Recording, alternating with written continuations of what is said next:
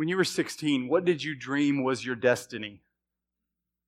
What did you dream? This is going to be how I'm going to change the world. Maybe some of you aren't 16 yet, and so you go, man, what am I going to be when I grow up? I'm going to be an astronaut. If we're honest, a lot of kids are like, I want to be a YouTube star. Just be honest. That's the world we live in now. I want to be famous. I want to be a singer. I want to be a farmer. I want to be a doctor. But for those of you that are a little older than that, what did you dream about when you were 16? I've recently realized that I am now older than the soccer stars, and I just never have a hope of reaching that point. When Winston Churchill was 16 years old, he told several of his friends, he told them that he knew what his destiny would be. And he said, London will be in danger, and from the place that I am in, it will fall to me to save the capital and save the empire. He was 16 years old, and later he actually, in World War I, saved the empire, and when he was later in World War II, then it really did fall to him to save the capital and save the empire. He told that to several people, so those people later were able to say, yeah, I heard it, I was 16, and he said he would one day save the capital and save the empire. So my question today is, what do we dream about when we think about destiny? In the church, when we talk about destiny, we usually mean what happens after I die. Some of you go, I'm too old for destiny. I'm 65, I'm 70, I'm 82. What did God put us here for? What is that destiny that He has put out there for each one of us? Maybe you just go, hey, I don't really care about destiny. I just want to pay my bills. I want to do my stuff. I want to plant my garden in the spring. I want to enjoy the winter and not have to shovel too much snow. Don't talk to me about destiny. Maybe some of you go, man, the thing that burns me up inside is I feel like I was meant for more than this. I thought my purpose would be more than just making a paycheck and making it through and trying to hold on for dear life. What is it that I was made to do? Today we're starting a series called Destined, because we're leading up to Easter, at what Jesus' destiny was and what He has to say about our destiny wrapped up in that. The book of Matthew is all about that. Jesus' destiny, really in Mark, Luke, and Matthew. Jesus' destiny begins on one weekend, and that's what we're going to be getting ready for. We're starting this series called Destined. So go ahead and turn with me to Matthew chapter 26. Matthew was written for Jewish Christians. So Mark seems to be the earliest gospel. It's kind of bare bones from Peter's perspective. It's all action. It says Jesus went there and did this, and Jesus went there and did that, and Jesus went there and did that. Matthew, it's a little bit slower, it's a little bit more intellectual, and it's a lot more like, let me explain how Jesus is the Messiah that the Jews have been waiting for so long for. Turn with me to Matthew chapter 26. We're going to be in verses 17 to 46 today.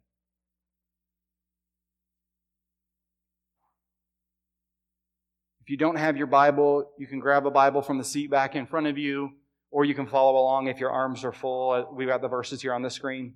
We're going to begin in verse 17. On the first day of the festival of unleavened bread, the disciples came to Jesus and asked, "Where do you want us to make preparations for you to eat the Passover?" He replied, "Go into the city to a certain man and tell him, the teacher says, 'My appointed time is near. I am going to celebrate the Passover with my disciples at your house.'" So the disciples did as Jesus had directed them and prepared the Passover. When evening came, Jesus was reclining at the table with the 12, and while they were eating, He said, "Truly I tell you, one of you will betray me." They were very sad and began to say to Him, one after the other, "Surely you don't mean me, Lord?" Jesus replied, "The one who has dipped his hand into the bowl with me will betray me. The Son of Man will go just as it is written about him, but woe to that man who betrays the Son of Man. It would be better for him if he had not been born." Then Judas, the one who would betray him, said, "Surely you don't mean me, Rabbi." Jesus answered, "You have said so." Let's pray. Father, we thank You for Your word. We thank You that Your destiny secures our destiny, that You have both freed us from sin and that You have also set something before each one of us. Help us to see that today in Your word. In Jesus' name, amen. Begin here in scene 1. The disciples say, "Where are we going to celebrate Passover?" Passover is that great weekend of the Jewish calendar, and so we have to celebrate Passover. And so Jesus, I really love the detail. He says, go into the cities to a certain man, which sounds weird. What do you mean, certain man? Jesus told them the guy's name, but it's not really relevant here to the Bible. And so they don't, it just says to a certain man, just a guy that we knew. But so the teacher said, my appointed time is near. I'm going to celebrate the Passover. So the disciples go and they set everything up. And while they were there eating the Passover meal, Jesus identifies that I'm going to be betrayed. This story is, this scene is setting it up, letting us know somebody here is going to betray Jesus. And to you and I, it sounds bad, but we wouldn't really understand because eating a meal together and betraying somebody doesn't seem to be connected. But at the time and in that culture, eating a meal with somebody was a way of saying, I am your friend, and I will protect you, and I will not harm you. And so in that moment, Judas is saying, I will not harm you, while at the same time, he was seeking to harm Jesus. So it's not just, well, one day he's going to turn on Jesus. No, he was telling Jesus one thing, and he was telling the disciples one thing, while actually actively working to do something else. Each one of the disciples is like, surely not me, expecting, no, I can't be the one to do that. And Judas chimes in. And says, surely not me, fitting himself in with the disciples, saying the same things that they say, while seeking to do the very opposite. Jesus tells them, you have said so. So scene 1 sets us up. We've got a betrayer. Scene 2 moves into the supper portion. Verse 26 says, while they were eating, Jesus took bread, and while he had given thanks, he broke it and gave it to his disciples, saying, take and eat. This is my body. Then he took a cup, and when he had given thanks, he gave it to them, saying, drink from it, all of you. This is my blood of the covenant, which is poured out for many for the forgiveness of sins. I tell you, I will not drink from this fruit of the vine from now on until that day when I drink it with you in my Father's kingdom. When they had sung a hymn, they went out to the Mount of Olives. Here is what we call the Last Supper. This is where Jesus, during this Passover meal, takes the bread and says, this is my body. And then he says, take this cup. This is my blood.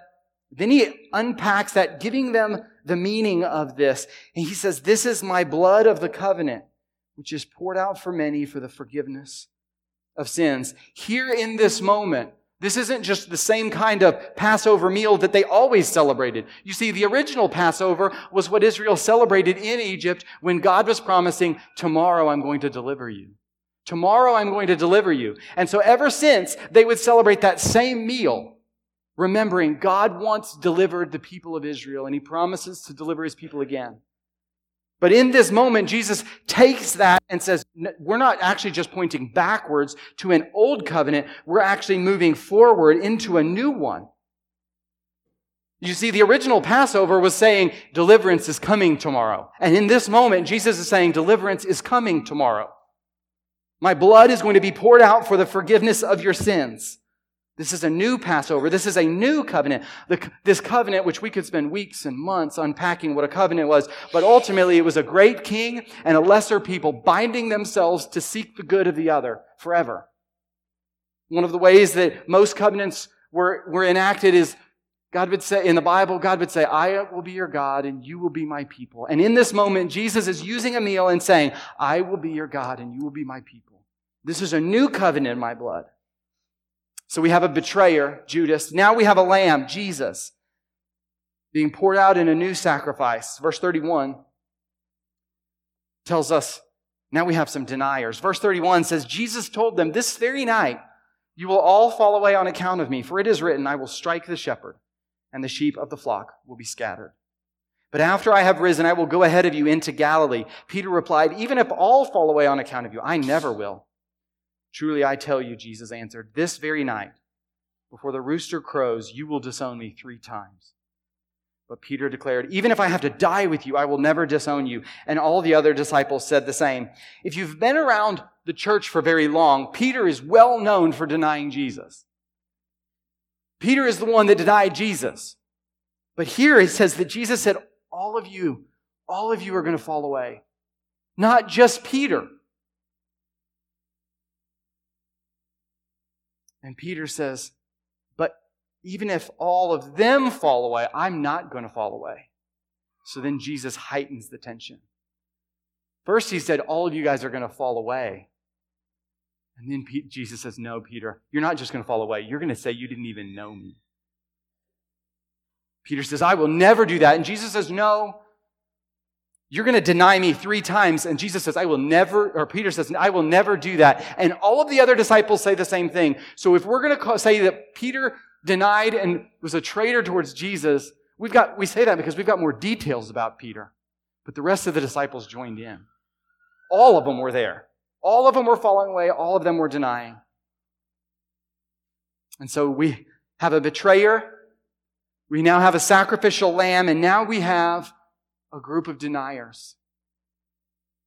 Verse 36 gives us the final scene where Jesus went with his disciples to a place called Gethsemane. And he said to them, sit here while I go over there and pray. He took Peter and the 2 sons of Zebedee along with him, and he began to be sorrowful and troubled. Then he said to them, my soul is overwhelmed with sorrow to the point of death. Stay here and keep watch with me. Going a little farther, he fell on his face to the ground and prayed, my Father, if it is possible, may this cup be taken from me. Yet not as I will, but as you will. Then he returned to his disciples and found them sleeping. Couldn't you men keep watch with me for 1 hour? He asked Peter, watch and pray so that you will not fall into temptation. The spirit is willing, but the flesh is weak. He went away a second time and prayed, my Father, if it is not possible for this cup to be taken away unless I drink it, may your will be done. Then he came back. He again found them sleeping because their eyes were heavy. So he left them and he went away once more and he prayed the 3rd time, saying the same thing. Then he returned to the disciples and said to them, are you still sleeping and resting? Look, the hour has come and the Son of Man is delivered into the hands of sinners. Rise, let us go. Here comes my betrayer. And so, in this final scene, Jesus goes to prepare. In this moment, it says that my heart is overwhelmed with sorrow to the point of death. Will you guys keep watch and pray? The disciples can't do it. They're just an arm's length away. They hear some of that stuff, but they fall asleep. And so in this moment of anguish, Jesus is absolutely alone. Disciples are going to fall away. They're going to deny. They're going to betray. Jesus is in anguish, and then here he is alone with his Father, committing himself. This is the course of action I will take. This is it. Father, let this cup pass from me, but if it can't, I'm going to do this. And so the scene ends with Jesus saying, rise, let us go. Here comes my betrayer. Jesus doesn't turn around. Instead, Jesus is totally committed, totally prepared. This is my destiny, and I'm not going to turn away from it. So we have a betrayer, we have a lamb, we have a group of deniers, and we have an absolutely alone, in anguish, committed Jesus in this moment. And so what I want to show you today is I want to show you 3 applications from this story. And first, you cannot change the cross from its central place. You cannot change the cross from its central place. You see, in this moment, Jesus is preparing himself and his disciples, and he's keeping before himself and them, I'm going to be totally alone. I'm going to be totally rejected. This is my destiny, and I cannot and will not turn away from it. And so we cannot move this. There's so many temptations from outside the church, from outside the Christian world, but also from inside the church to say, can't we emphasize all the other parts of the Gospels? There's so many other great things. And to that I say amen. But Jesus makes this central and says it is written this way, and so it has to happen that way. And so the call to us is, will we keep this central? Jesus needs his disciples to know it is written that this has to happen. Matthew wants the Jewish Christians to know it has to happen this way. And so we have to say, okay, this is it. This is the very middle. And Jesus says, I am pouring out my blood so that you can be forgiven from your sins. There are lots of great parts of Christianity. There are lots of great parts about Christianity. But the very central thing is that Jesus pours his blood out because we have to be released from sin. There is no good news. There is no wisdom. There is no anything else if we move this from its central place. Jesus is totally committed at this point. He says, "It is written, surely this has to happen this way. Let us go. Here comes my betrayer." There's a famous theologian. He was a missionary and he was a doctor and he wrote that Jesus was this great revolutionary that believed he was God and wanted to change the course of history. And so when it came down to it, he threw himself on the wheel of history saying, "Stop."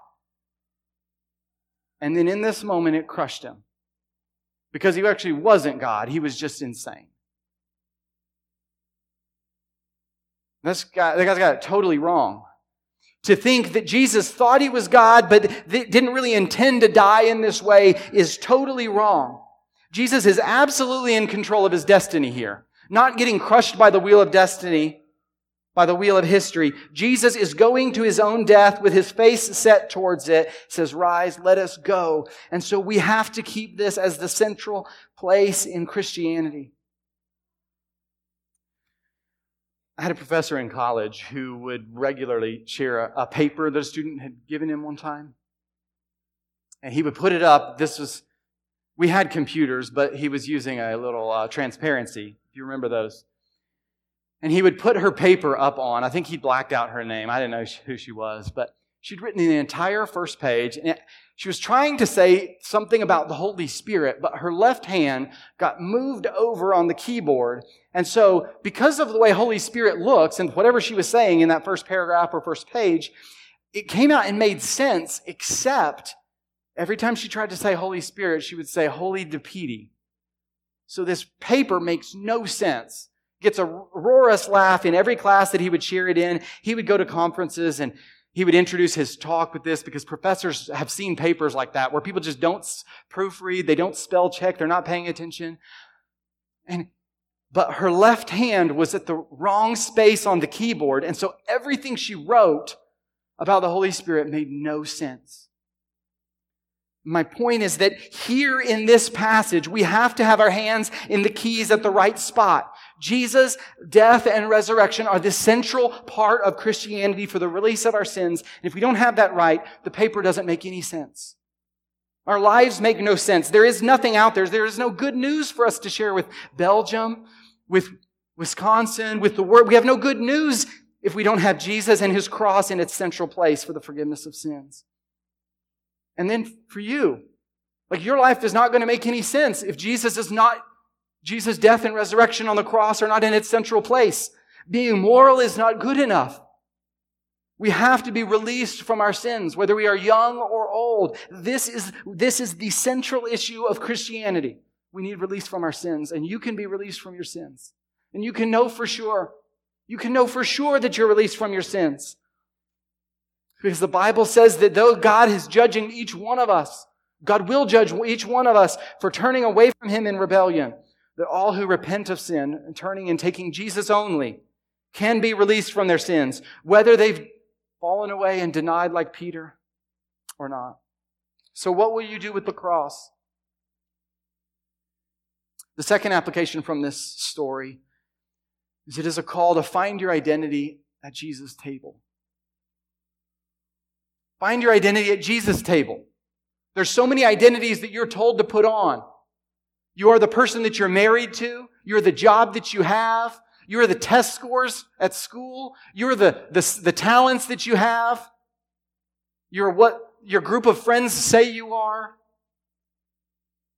So many identities that we could put on. But here in this moment, we're called to find our identity at Jesus' table because that's what Passover was about. The original Passover was God saying, "I will be your God and you will be my people. Come and eat from this table." And the people marked themselves year after year. We are God's people and he is our God, and one day he will deliver us. And so here in this moment, Jesus is inviting his disciples to eat the bread and drink the cup and saying, "I will be your God and you will be my people." This has nothing to do with what they do. This has nothing to do with what the disciples are going to do in the coming days. Jesus is inviting them to find their identity at that table. That's what makes Judas' betrayal so despicable, is he identifies himself with Jesus. And then he uses it against Jesus. And so here in this moment, we are called, will we find our identity not in what we do or what we have or what people think, but will we find our identity at Jesus' table as he is binding himself to us? Gleason Archer said this. This moment, this right here, signifies that God unreservedly gives himself to his people, and that they in turn give themselves to him and belong to him. Thus, they are his peculiar treasure. Let me read that again. This signifies that God unreservedly gives himself to his people, body and soul, and that they in turn give themselves to him and belong to him. Thus, they are his peculiar treasure. And so the Lord's table that we're going to take in a few moments is a call where we find our identity, where he's giving himself to us and we're giving ourselves to him and saying, God, we are peculiar, but we are your treasure. Not for the things that we've done, but because you've set your heart on us. And so if you're a teenager, where everything in your life is measured, test scores, height, weight, likes on social media, you're measured by what everybody else thinks and the college that you get into and the job that you're going to get.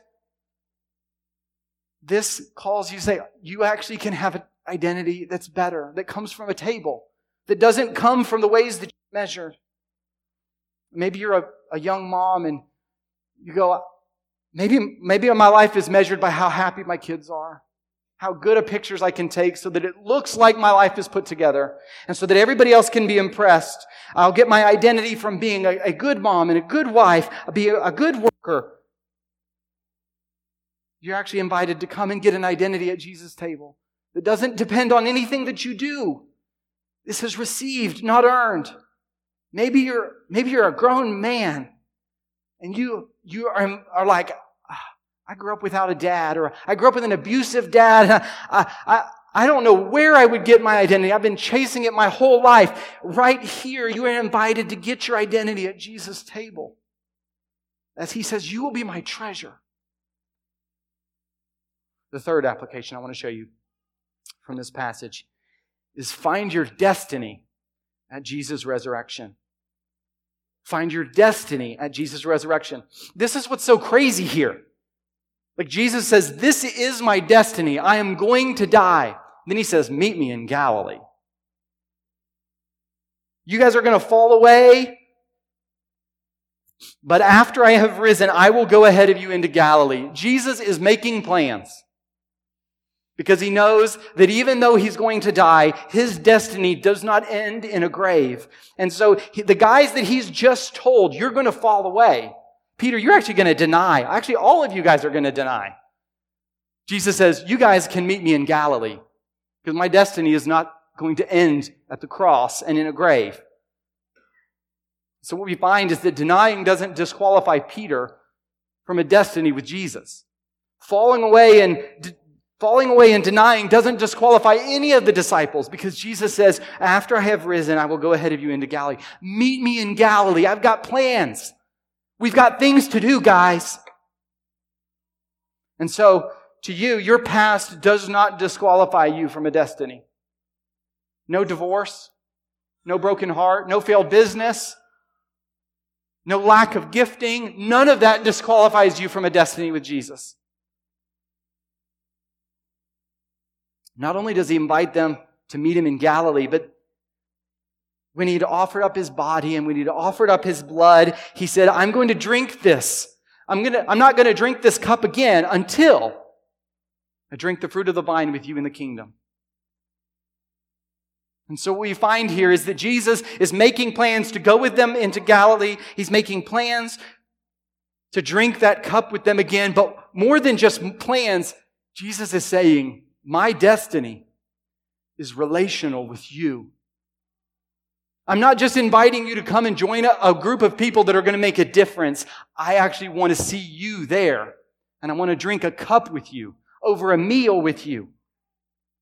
You see, so often I think about heaven as a place like the greatest, biggest stadium you can imagine, and everybody's attention is focused in one direction, and I'm just one person in the crowd, and Jesus blows that up here.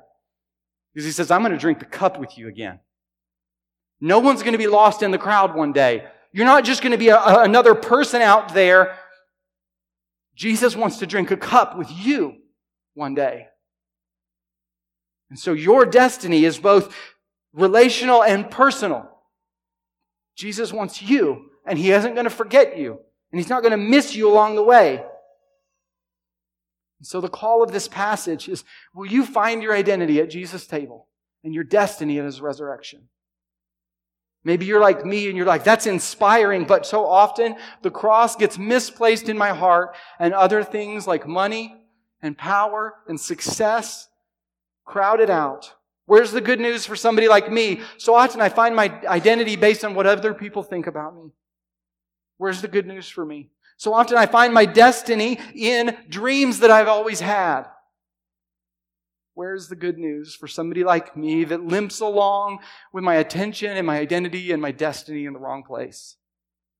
The good news is that the gospel says that Jesus releases us from those things. Jesus, who never misplaced the Father in His priorities. Jesus, who never got His identity from what other people thought, but just from God. Jesus, who always saw His destiny in terms of the work that His Father had given Him. He is the one that died cursed and outside the city in your place and in my place. So this is an invitation to find our identity and our destiny there, and it doesn't condemn us because Jesus was condemned for this in our place. You go, Joe, how can I know for sure? How can I know for sure? This sounds like too good a news. The story of the Bible is that God made the world and He made it good. He looked out on it and He looked out on it and He said, it is the humans and they're very good.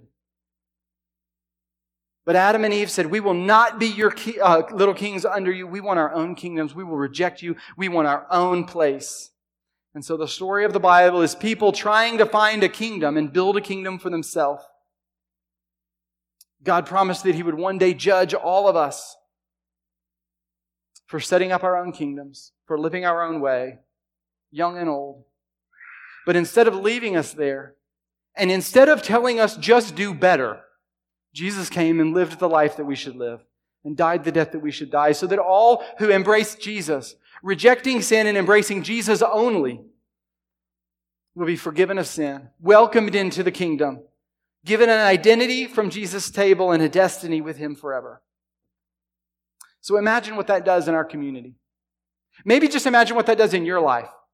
Instead of chasing an identity that comes from success, instead of chasing an identity that's better than all of those disappointments, those rejections that you faced, what if you had a secure identity day after day, eating from Jesus' table? What would that change in your life? You're not just called to buck up and do better. You go, oh, I have an identity that I did not earn and cannot be taken away. Maybe you go, I want my life to mean something. I want my last 10 years, 20 years, 30 years, my last 6 months. I want my life to mean something. Imagine what it would be like to find a destiny with a living Lord that wants you to drink a cup with you. Imagine what it would be like for Belgium, for Port Washington, for Random Lake, for Fredonia, for Oostburg, for Cedar Grove, for all of Wisconsin, for the whole world to have a group of people saying our identity comes from His table and our destiny is with Him forever. Let's pray. God, we love You. We thank You that You offer us an identity we cannot earn and You give us a destiny that's better than we could ever imagine. Help this sink deeply down into our hearts, young and old. In Jesus' name, amen.